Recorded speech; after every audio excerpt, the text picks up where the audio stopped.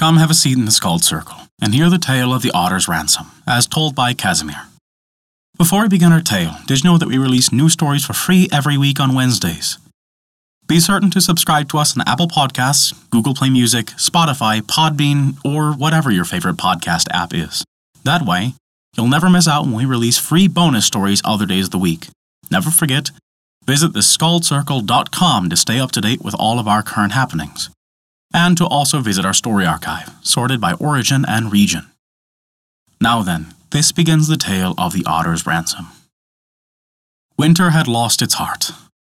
Every day the stallions Arvak and Osvid rose earlier to haul the sun's chariot across the sky, and quietly the snow pulled back from the valleys and plains of Midgard.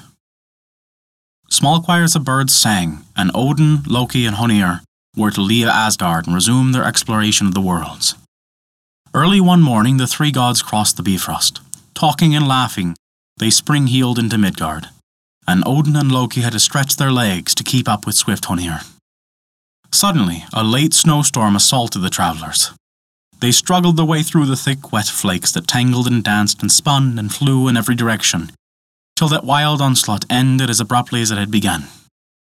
The sun bloomed through the layers of shapeless cloud, filling it with a fierce yellow light, and then there was only the orb of the sun, the expanding acres of pale blue sky, and the blue and green levels of open Midgard. The three gods followed the course of a river towards its head, and then in the afternoon, they walked up under a waterfall. They strode into the thunder, through the spray of diamonds, and stared into the maelstrom.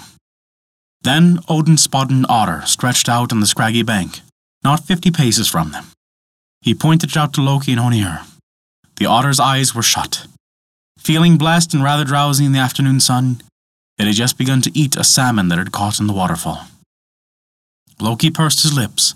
He bent down and picked up a fist-sized stone, took aim, and threw it as hard as he could at the otter. The stone hit the animal in the head and killed it outright. "Well then," shouted Loki, struggling back to Odin and Honir with the salmon under one arm and the limp otter under the other. "What do you say to that? 2 for the price of 1.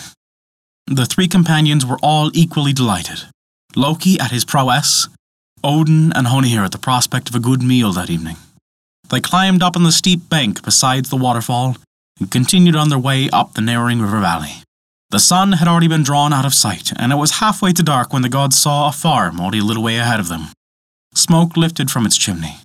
They quickened their step and gave thanks to their good fortune. "Can you give us lodgings for the night?" Odin asked the farmer, Hreidmar. "We've no wish for a due-bed." "How many are you?" said Hreidmar. "There are 2 others outside," Odin replied, "and we can pay for our beds with food. We were in luck today, and there's enough for everyone." "For my sons as well," said Hreidmar. "For Fafnir and Regin, and for my daughters, Ligheid and Lofnheid." "Enough for everyone," said Odin airily. Then Hreidmar nodded, without much enthusiasm, and Odin went to the door and called for Loki and Honir. "Here we are," said Honir. "And here's our supper," said Loki cheerfully. "I bagged them both with 1 stone." When Hreidmar saw the otter draped under his nose, he stiffened. For a moment, his eyes glazed, and then he turned and walked out of the room. "What's wrong with him?" said Loki. Odin shrugged. "A cool welcome is better than a cold night," he said. "I'm not so sure," said Honir. "No," Odin replied, "you never are." Hreidmar walked down the low passage, punching the turf walls, and found Fafnir and Regin. What do you think?" "What do you think?" he said. "Your brother Otter is dead." "Dead?" exclaimed the brothers, leaping up. "Dead, and what else do you think?" "His murderers are our guests for the night." Fafnir and Regin were outraged, and swore to avenge Otter's death. "There are 3 of them, and 3 of us," said Hreidmar, "so we'll have to surprise them. Each of us must take 1 when I give the nod. 1 has a rather fine spear, and might be better off without it.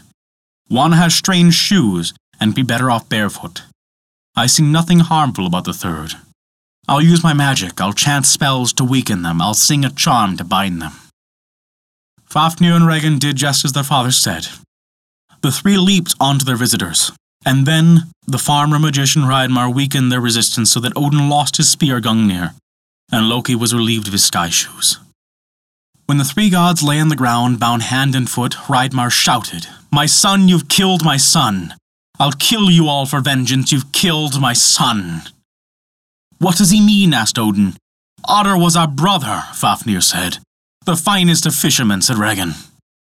"He had the likeness of an otter by day," Fafnir said. "All day he lived in the river and beside the river, and brought his prey to our father, a supply of fresh fish. Our brother." "We didn't know this," said Odin. "If we had, Loki would never have killed him."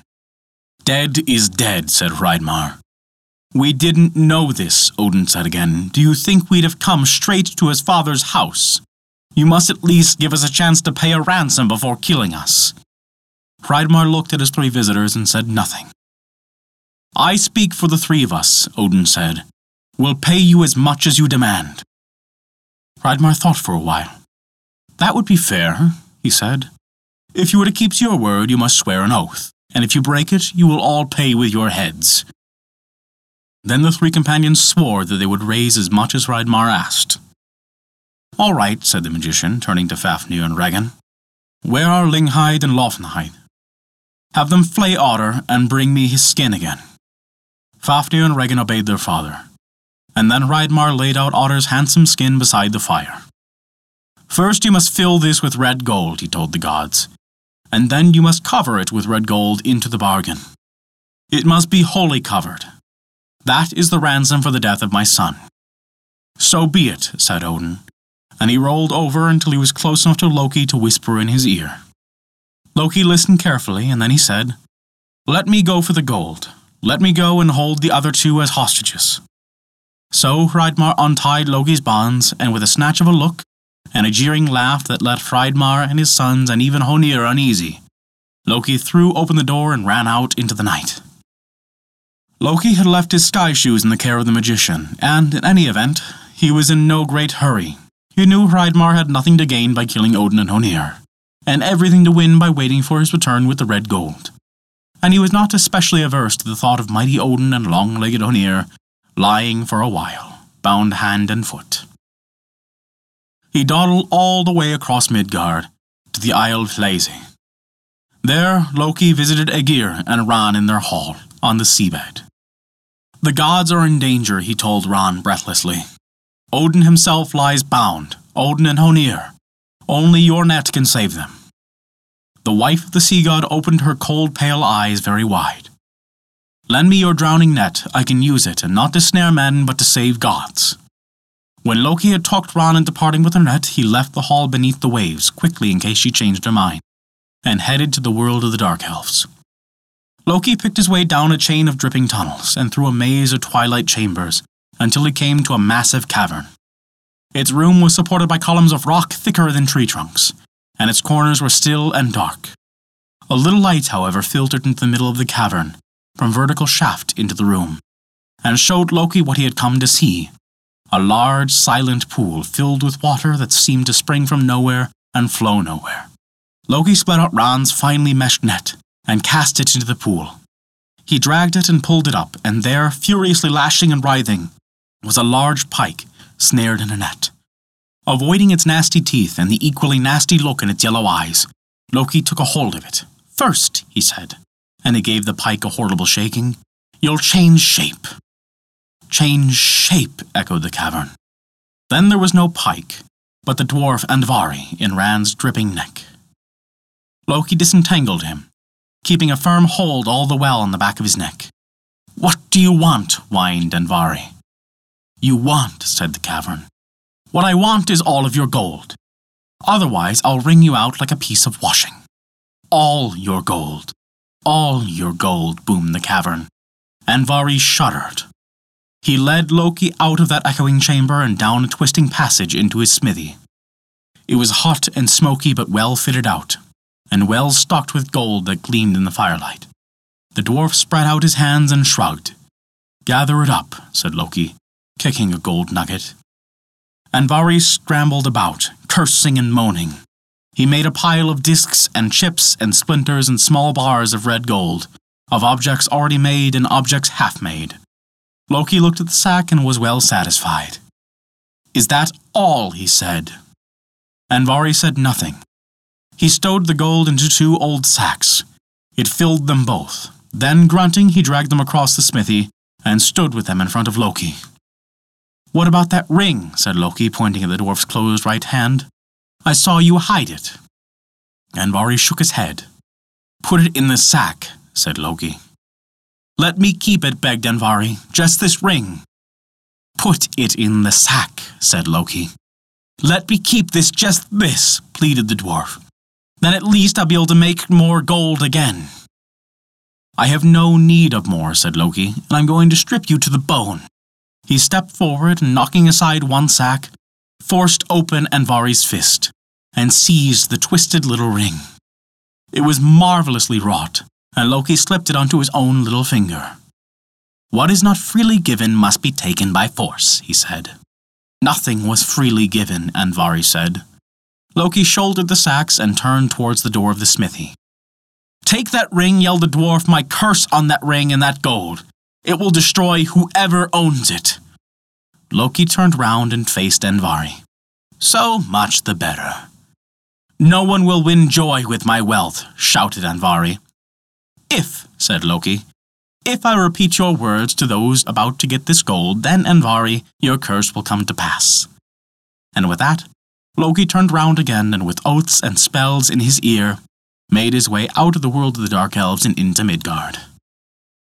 "You took your time," said Odin. Honir said nothing. He looked rather fearful. "Hard won and well won," said Loki. He dumped the sacks of red gold in front of his companions. "And what do you say to this?" he whispered, showing Odin the twisted finger ring which he had wrenched from Andvari. Odin blinked and marveled at its subtle beauty. "Give it to me," he said. "At last," said Hreidmar as he walked into the room, followed by his 2 sons and 2 daughters. He nodded, and Fafnir and Regin cut Odin and Honir free from their bonds. Slowly and stiffly the 2 gods stood up. They flexed their muscles, they rubbed their hands together, they looked at their chafed wrists and ankles. "Well then," Hreidmar said. "You must stuff the skin yourself," said Loki, "or you'll never be satisfied." He emptied one sack onto the ground, and the magician stowed piece after piece inside the otter's skin. He filled it so that it was plump and taut, bursting from top to tail. "Now we'll cover it completely," Loki said, opening the second sack and pouring another mound of metal over the marl floor, while Honir held Otter's skin upright, snout down. Odin and Loki heaped the gold around it. They built Otter a barrow of gold. "So," said Odin, with satisfaction of a job well done, "come and look for yourself, Hreidmar. We've completely covered the skin." The magician walked round and round the stack. He walked round it again. He examined the gold inch by inch. "Here," he said, "here's a whisker. This must be covered and hidden. Otherwise I'll hold that you've broken your oath, and that will be the end of our understanding." Loki looked at Odin, and Odin looked at the twisted ring on his little finger. He sniffed and drew it off, and placed it over the single whisker showing. "Now," Odin said loudly, "we paid Otter's ransom in full." "Indeed you have," said Hreidmar. Still rather unsteady on his feet, Odin lurched across the room to where his spear Gungnir was propped in the corner. And Loki fell on his sky shoes and at once put them on. A sense of their own strength surged within them. They looked at Hreidmar and Fafnir and Regin with no great liking. "Listen carefully," said Loki. "That ring and all that gold was made by the dwarf Andvari. I only wrested it from him with his curse." Loki paused. "And what he said, I say. What he said will hold." Loki's voice was low and compelling. "Take that ring, my curse on that ring and that gold. It will destroy whosoever owns it." Odin looked at Loki, his eye glittered, and Loki smiled crookedly. Then Honir took one step and was at their side. The 3 companions stepped out of the farmhouse into the welcoming spring air. And that is the tale of Otter's Ransom. Thank you for listening to our story. If you enjoyed it, please take a look at our Patreon page to learn how you can earn great rewards while also supporting us. We appreciate even the smallest of contributions, as they allow us to continue to release new stories every week for free on Wednesdays, and also to provide bonus stories for your listening pleasure. Visit us at theskullcircle.com to view our story archive, sorted by origin and region. and to stay up to date with all of our developments. Once again, thank you for listening to our story.